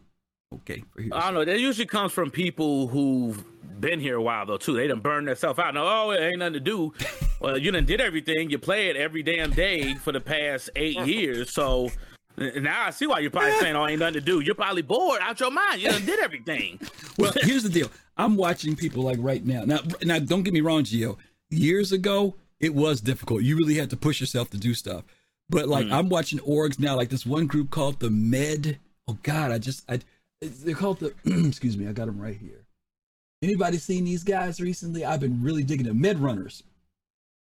The Med Runners have got they're like a group of players who they base themselves in a certain place and they respond to all medical calls in the game. They've got themselves in uniforms. They got themselves organized. You got people like Mongrel Squad who's out there doing piracy and they're churning it out left and right all the time. There are people who are finding ways to take even what little we have right now and go out there racing is blowing up right now. People are getting into the racing thing. XGR, we saw what happened with Daymar this weekend. So true enough, I guess my thing is that some people just don't know about what it means to be in a sandbox. If you want to wait around for CIG to give you stuff in your mobiGlas all the time, you're missing the point of a sandbox. Sandbox is about getting together with your friends, partnering, contacting organizations, figuring out ways to make iterative gameplay that you can create on your own. And you ain't got to be in every day. Like I agree with Gio, don't be in every day trying to do it because you're going to wear yourself out over 8 years. But you can go out and find fun things to do in the verse if you really want to as a gamer, you know. Okay. Well, people, that's the funny thing we hear say. People say, oh, well, I heard that game's a scam or they don't do that. When I hear people say that, I'm like, okay, well, he don't even want to do research. Ain't even no point in even talking to him because if you're going to be that ignorant and dumb, ain't no point even trying to win those people over. They'll see it on the release day and they'll be the same people hop their ass in the game when it's done. So and that's what eventually they'll be here. Just if they don't want to watch videos and research and watch streams to see what there's to do in game, then just let them be. Let them talk that ass hat talk. And how often does CIG have dynamic events? Like we just had, what was it? It was the Orison, Siege of Orison this weekend. Recently, so yeah, they do that. I want to say like every other month or almost every month now. They have a new, not a new, but they bring back a dynamic event. Like they have the Ninetales, they have the Xenothreat and Siege of Orison, and I'm missing one. Oh, no, I'm missing one. But and yeah, Ninetales. So they have different events that they do. See, I haven't played any of those, so I got a lot waiting on me when I come in. Oh yeah, I got shit to do when I come in because I haven't played it in 3 years. So I'm gonna be honest with you. I've been in the game this whole time, and I haven't played everything in the game. There's some stuff I haven't touched, and I've tried not to because I'm just leaving it. But I find other things to do. So I'm sure there are some people who've done everything in the game too, though. So God bless you if you've done it all. Okay, let's go to these next two because these two are a little bit more controversial topics. We're on the last two of our 14, y'all, so we're knocking them down. Grifters. A grifter is a person who engages in petty or small-scale swindling. And let me give you an example of what I mean by that. There are media and content creators who consciously, I'm not talking about unconsciously, I'm saying consciously, they do it to make money off of the reads, the ads, and the clicks. That's why they're there. It's a topic that they can push a button on. They can either like you mentioned earlier, Gio, they can get hits, right? If they want to build their numbers up. And some of you all know, if you get enough hits, it's not the same as it used to be back in the day, but you can profit. You can make money, especially from ads and things that can come in from your YouTube page, right? From your Twitch page. You get some people who feel the same way that you do. And listen, let's not be naive. There are people who know there are people out there who have doubts about the game and they feed that monster. They say what they say it in the bubble, so they know there are people who respond to it, and these people amen them with a sub, or they they go to a visit, or they follow, and these people make money off of that process. And it may not seem like a big deal, but understand, I'm not talking about the people who legitimately have critiques and complaints. I'm not talking about them. I'm talking about the people who literally are doing it solely because they know there's an audience out there that they can make money off of. You guys got anything on that one? I mean, well, I know I've seen a content creator do that before. You know, as soon as he got his shit taken, his Idris M, he started making salty content, and he saw that he could get more clicks off making salt than making, pro videos. So now you got the whole Not Smart refugee camp and the naysayers and all that coming over there and watch your content. And they'll just know, like, let me just keep saying some bullshit, and that's what happens with some of these YouTubers now. And I don't know, it's unfortunate that you get caught up in that. I think some people who are pro Star System, but sometimes you get too far in critique, they start to lean to that side sometimes a lot more than, actually liking the game. So I don't know. You gonna say FC? I don't have anything for this one, sorry. No, you don't know no grifters, huh? You don't know no grifters. That's good. I keep my peace on this one. Okay. Fair enough. All right. I mentioned that these last two were kind of like a different type of naysayer. But here's the other one. Competitors. Now, if you guys haven't checked it out, I don't have the link for it. In Fastcard, I don't know if you have time to look it up. Montoya, our good friend Montoya, did a really good video a while back. Oh, I know what you're talking about. And it was, and he wasn't saying this is the case. He's saying, but it's something that we need to consider. That and Gio, you touched on this a little bit earlier. Chris Roberts is trying to come in and do something different in the industry. He's trying to create not only a great game, but even the way games are being created in development. That in and of itself can be a threat to the gaming industry because you're basically breaking the mold. You're doing something that's done differently, and you're also shifting the power and the money into different hands. Those of you who know what distributors are, such as EA and other companies, a distributor's job is to do just that, to distribute the game, to get it out to the public. You could be a game developer. Me, Fast Cart, and VGO right now could create a game. It could be a really, really great game, and it's got a lot of potential, but we also don't have the finances and the wherewithal to advertise and to put that game into the hands of thousands, if not millions of gamers. So what do? We get in advance and we work with a publisher, and that publisher is the one who says, we'll give you money for that game and pay you for development, or we'll supplement that payment, and then we'll do the distribution for it. And they get a cut of that, getting that advertising, commercials, magazines, reviewers. They handle all that stuff, right? And they make money. And that's the way the industry works in general. Chris Roberts has kind of flipped the scale on that, to say, as a way of saying it. He has, first of all, not used any of those media outlets as a means to notify the gaming community of how his game is being done. It's actually being done by you, by the community, by your voices.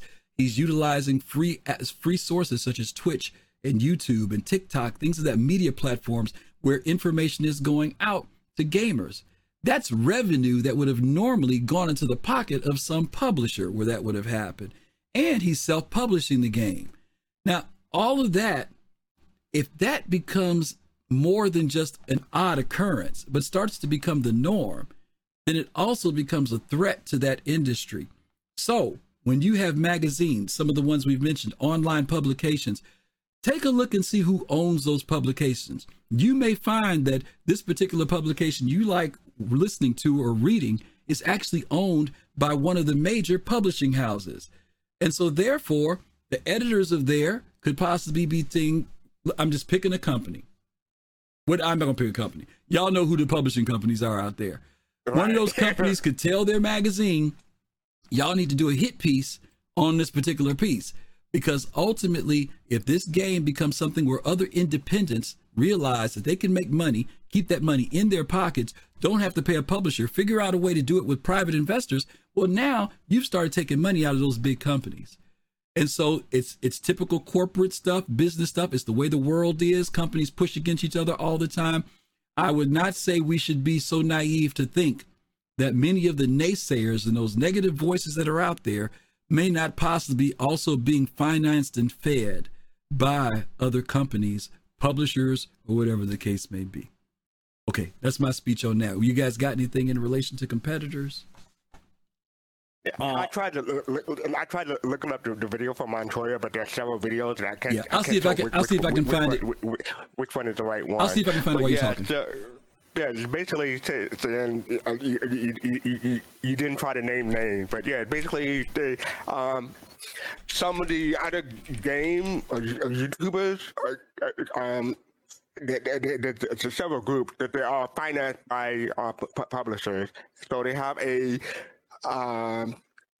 reason to make it seem like CIG or Star Citizen or Squadron 42 is bad, and you know they don't want other people to go independent and not make them money, basically.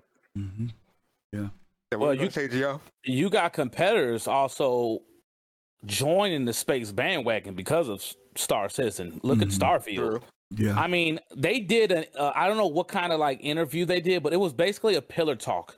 Mm-hmm. If you look at the interview that I don't know, Todd, whatever his name is, I don't know who does Bethesda. Mm-hmm. They basically had a pillar talk for Starfield. I'm like, dude, they're just copying everything that Star Citizen is doing. Like, you know, so a lot of these games are starting to see that. Star Atlas, I'm pretty sure they saw that, and basically, I think Star Atlas looked at Star Citizen and put an NFT form to it, because if you look at it, Chris Roberts was ahead of the game with this NFT stuff. These JPEGs, everyone was talking shit about JPEGs. NFTs came out, and we showed quiet on the JPEG talk now when people started making money off it now, right? So, a visionary, that goes to show you how much ahead of the game Chris was, because a lot of these games now, hey, you buy this NFT token, and you got access to this game. You could, sell your car on there or whatever, this gun, and it's on the blockchain. So I bet you Chris probably was like, damn, I wish I probably could have got on that, because I could have probably charged way more money than what these dudes are charging, because I actually got something to show for. These other dudes ain't got nothing and asking, $1 million for a damn ship and not getting no articles. Well, I'm showing how much money I'm getting on my funding, and I'm taking all the arrows in the back while they're just, they're kind of low under the radar and getting their money, because I don't know, because it's crypto or people are making money and they don't want to mess up the game. They don't want to put out no puff piece, because like you said, they have an incentive for that game to do good, and to start look at Star Citizen, make sure it's a mess, because they don't have any. There's no investors in Star Citizen, except for that one company that paid for the advertisement. And you just reminded me, like, I haven't heard spaceship JPEGs in a long time. Just now, the first time I heard that in a while. So yeah, things are changing for the better for Star Citizen and Squadron 42, but it's slow. It's slow going. Yeah. I mean, Griffin will tell you he has a ship in Star Atlas. I mean, he was making money off his ship. You know what I'm saying? How cool would that be? Not much, but it's the fact that it's this future of gaming coming up, and Chris realized that early on, people would like to own stuff in game and have their own ship and have their own cars. And this was what, he started the funding in 2012. Here we are, 2023. And that's where gaming is going to. You have your wallet and you own this stuff in game. There is no Steam market where you earn a gun and Counter-Strike and sell it for $30,000. You have it on the blockchain and sell it wherever you want. It ain't got to be on Steam market. So, I think Chris had a vision ahead of time, and a lot of these people are taking advantage of now. Like, hey, I'm about to make the Star Citizen version of that on blockchain. Yeah. NFC version. They even had the star in the title, right? Yeah. And Star Atlas, Starfield. I mean, come on. I mean, ain't nobody done. We know what you're doing, especially Bethesda. When I saw those interviews, I wish we could pull that up. I'm like, dude, this is pillar talk. The quality, the production. And I mean, it's cool. I'm glad people are actually talking about their game, but it still ain't on the level of what Star Citizen talks about. I know people get mad. Even me sometimes. I miss the old days. They were more informative, but if they say too much, here comes and less corporate. Yeah, but the forum babies come on there. Oh, well, you said this paint job is gonna come out on the 3rd, and it's not there. So now they're just like, you know what? Now we're just shutting up more. Y'all ain't going. We're gonna get rid of the roadmap stuff. We ain't gonna give y'all nothing to bitch about. So now you just gotta sit back and get whatever we give you. Yeah. No more looking out 3-4 years in the future. Yeah. So a lot of stuff, people always they're quiet. A lot of that is your fault, because you ran on there bitching about everything, about the devs running on people's channels and getting interviews. A lot of people in the community ruin that for themselves, so we can't even talk to devs and stuff like that no more, or get the videos that we want. Yeah. Okay. Autograph? Yeah, I'm done. Y'all hit it. I'm done. We got a question. This is from Pops in Space. He says, does the panel think gaslighting harms morale at work for the developers because it can go too far? Sometimes. Pops, we had the topic about gaslighting at the Content Creators Summit, and we really want to make sure we understand what gaslighting is. Gaslighting is a deliberate effort to manipulate people's opinions on a psychological level, right? It's deliberate, right? It's not because you say something, but it's intentional. And one of the things that we have to give, and I've learned this about the staff at CIG, particularly the community managers. First of all, you got to be very tough-skinned to be a community manager. They are very well trained, and they are used to everything. I mean, they're used to hearing it all. I used to kind of think like, oh, we got to be careful what we say around them. We don't want to get them upset. We don't want somebody to set them off. They know how to handle everything that is thrown at them, and they've been doing it for a while. And those of you who ever heard Jared, when he, Jared has his way of like letting you know when you've kind of said some crazy stuff, but he does it in a very professional way, and so I think that there's probably a little bit of insulation there. I think that when the devs go on the forums, because they've told us plenty of times that they go on the forums and they read They watch live streams. They pay attention to what the community is saying, which is a great thing. But I think that they're big, they're grown folk. And I'm sure there's some discouraging things that can be said, but I also think that they understand that this comes with the turf. I don't think anybody, goes home and contemplates life afterward. But obviously anybody who's putting their heart and soul into anything, when someone says something negative to them, if it's critiquable and it's reasonable, you can say, well, I may not agree, but I get it. If it's hurtful or mean, I don't care who you are, it can have some impact on you. They're still human beings. You're going to say Fast Cart? I'm going to make a joke that didn't take it seriously. Like, there's this one guy who said that the Odyssey is going to be the cut killer, and then he quit his job a few months later, right? No, that's a joke. But on a serious matter, there are some, especially some YouTube comments when people go on a Inside Star Citizen or around a verse, and people will comment about a particular dev, and then lo and behold, you would see that dev as much often on the same show. So I think it does play it matters to a certain extent, but I don't know. I think they try to warn people ahead of time, but before they go on, what to expect now. Yeah. That's how I feel. Yeah. I'm not an inside person, so I wouldn't know. Yeah. Fast Car, you joke about that, but I never thought about that. Like we see the same. Like 10, 15 people on Around the Star Citizen or Around the Verse, whatever the hell. I don't know what they call it now, whatever. But we see the same people, the same 15 people almost all the time. Like we see a couple new faces not here and there, but there's 500 people. That says a lot. They don't want to hop on the camera. 800. Oh, my fault. 800. 800 people. We see the same people because some people are such asshats and you can't say anything. They'll hold on to any little word you say or a micro, or if you give a hint to something and run to the forums crying. And they probably like, hell with that. I don't even want to do an interview. And I can't even blame them.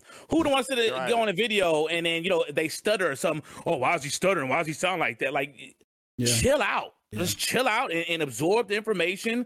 Don't take it as an absolute. Well, you said it earlier, Gio. You said it's about managing expectations. That was the term you used earlier, and that's the thing that all of us have to do with all the excitement we have. And it's easy to get pumped up and fire up, but the reality is we all have to manage expectations and avoid the hype. I do want to comment on this picture that you guys see because I don't want people to think that I'm picking on Derek Smart. Before the show started, I mentioned to Fast Cart and Gio that I had been looking at past videos, doing research for the show.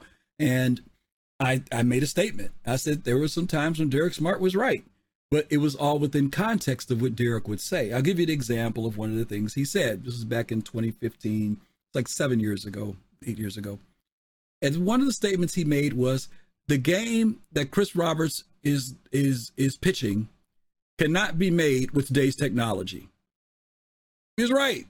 Couldn't be, because the tools were being made. They were creating the tools to do what Chris wanted to do. Much of Chris's conversation back then was visionary. As you mentioned earlier, Gio, it was about the vision of what he wanted to be able to accomplish. Another thing that he said, this game cannot be made unless they make $150 million. And then he raised the number later, I think to 200, then I think it got as high as $300 million. And CIG has achieved those monies, and true enough, we probably couldn't. If we stopped at $300 million, we'd had to stop a while ago.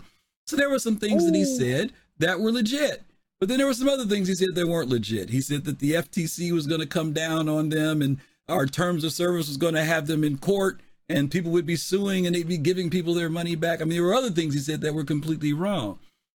So, I think that my point is, we have to really be willing.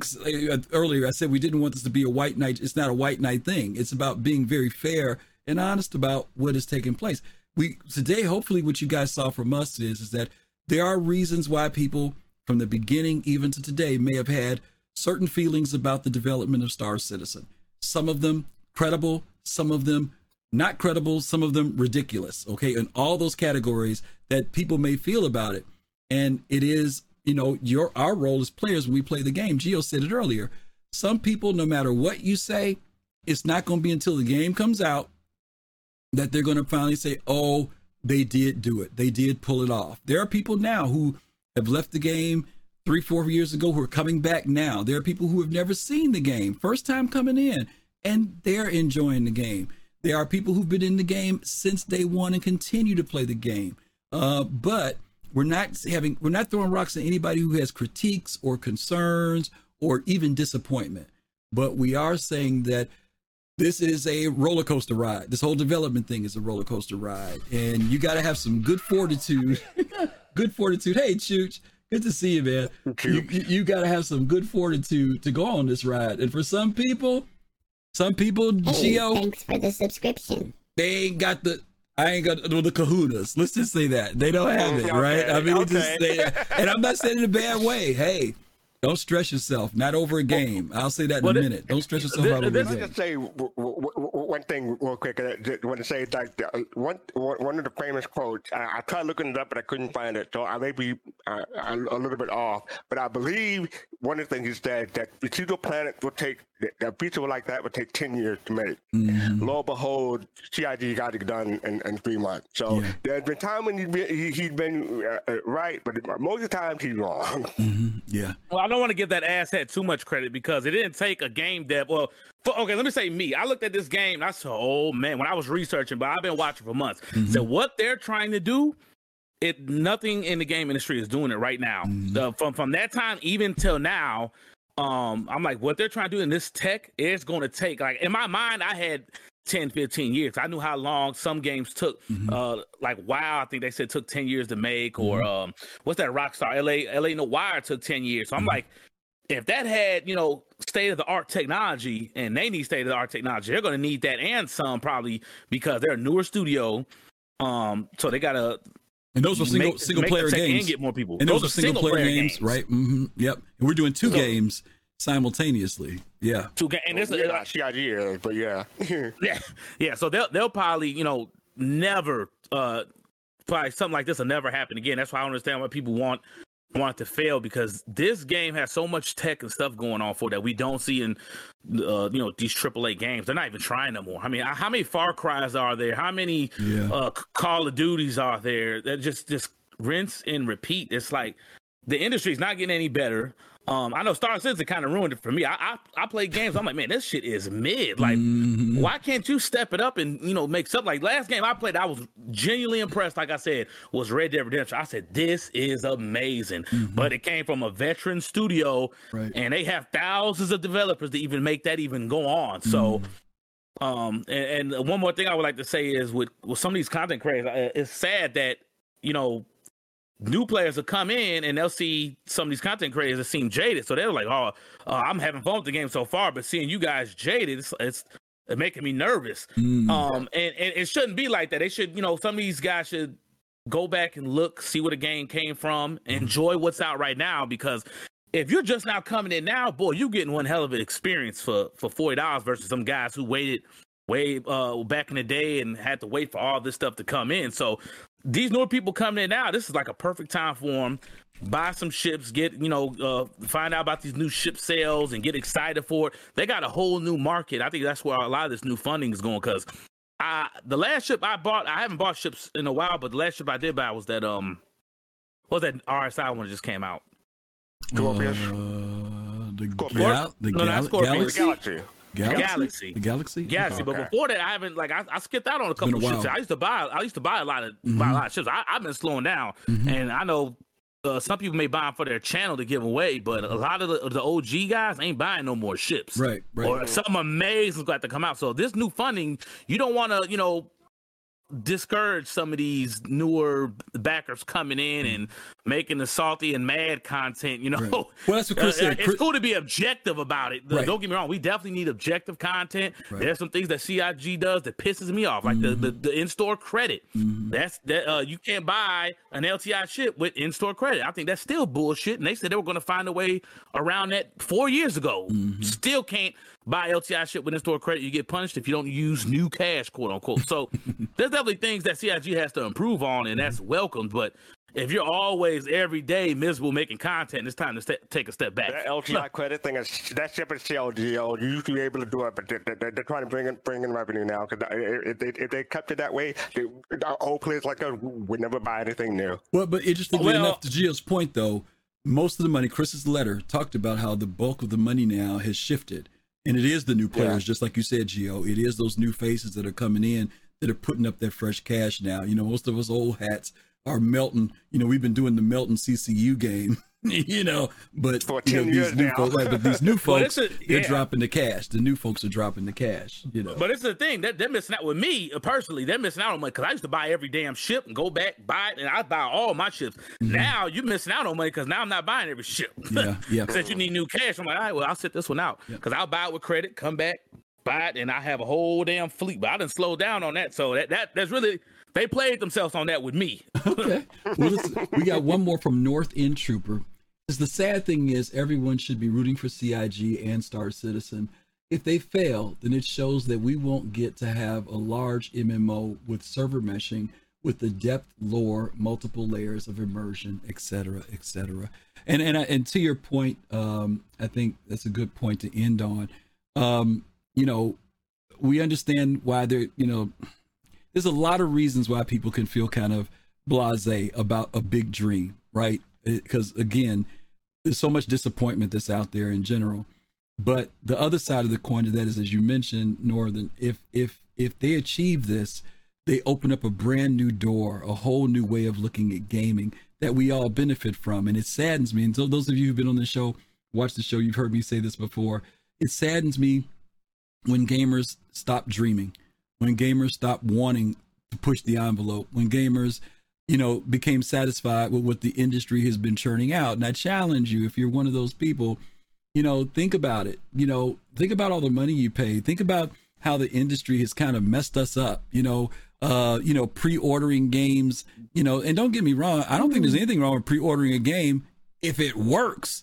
But how many times do we get burned pre-ordering, paying $75, $100, game launches, can't get in servers, games are buggy, all this other stuff, you know, and DLCs. I mean, we've just gotten used to them feeding us whatever they want, and we go from one thing to the next. I mean, they understand the dopamine thing, right? They know how to fire us up, and man, they used to play games, man, and you play a game for freaking 6 months to a year, you know. Now, man, look at our Steam libraries. I got so many games in my Steam library. I don't even know how many games I got in my Steam library, you know.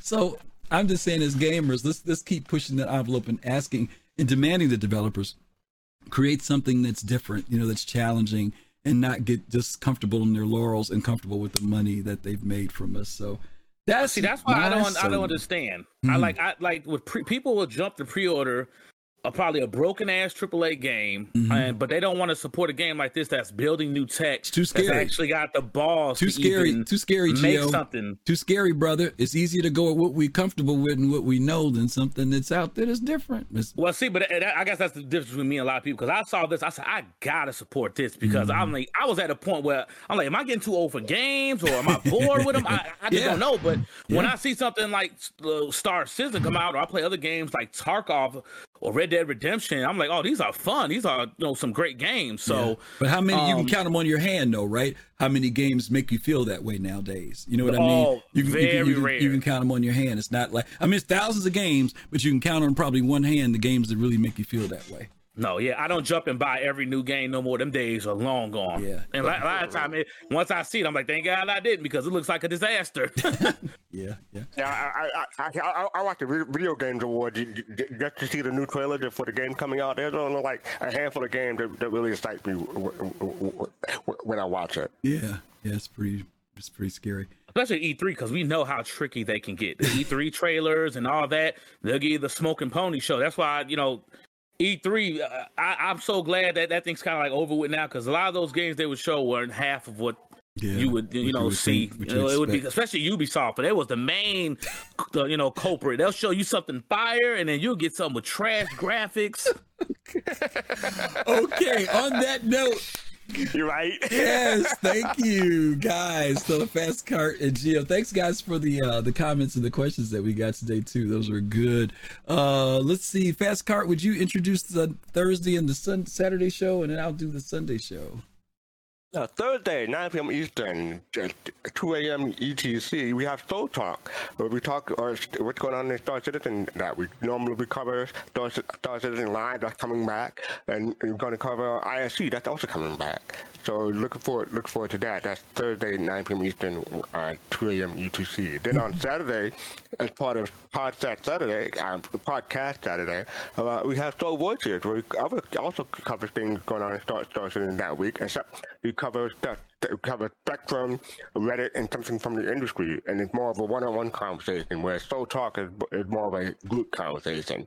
So that's Saturday, 3 p.m. Eastern, at 8 p.m. UTC. Okay.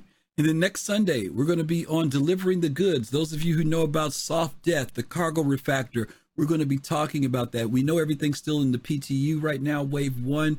For those of you who've been there and done it, you're probably really excited about all the prospects of it. It has been really fun. And those of you who haven't had a chance to mess around with it, we're going to share with you how we think that this stuff is going to now impact the game even more. The whole cargo refactor. People kind of thought cargo refactor wasn't going to be that big of a deal, but man, people are enjoying it, whether you're doing salvage, whether you're doing trade. So we're going to be talking about Delivering the Goods next Sunday, 8 p.m. Eastern time. So I really hope cargo has meaning, because I remember I played Arcade, and like just making the cargo boxes. First, I had to farm the materials in the ground, actually farm it, then make it, and then actually deliver the cargo. That's all I would do. I wouldn't do combat, wouldn't do any of that. So I can't wait till Star Citizen has that down pat where it actually takes time to load. Oh, it does. Plan your route out. Oh yeah, you dig in boxes. So I can't wait to hop in and try that out. All right. Take forever to load my BMM. Yeah, that's going to be the subject for next week. So we hope that you guys can definitely be here with us next week.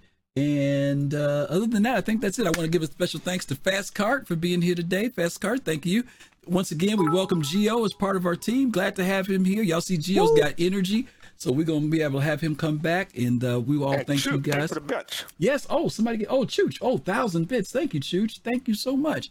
Thank you for those who subbed today too. Us three, we some real OGs, man. Like these dudes, like from the, I remember them from my channel from like back in the day, man. We like some true OGs, been in this forever. We're still fired up about the game. So I see we managed our expectations real well versus some of the other content creators. That's what I love about y'all, because you understood when you backed this game the level and how much money it was going to take to do this, and y'all don't be that salty like some other people. So I appreciate that about y'all when I be watching y'all shows. Griffin, I don't know about you, but all I heard was how old we are. Did you hear that? What I was going to say is that we all OGs, but there's two of us with gray hair and one of us without. So we know who managed their expectations better was that guy over there, I think, more than we did. But hey, hold on, man. I got a couple on the side I plucked out the other day, man. Don't let the hat fool you.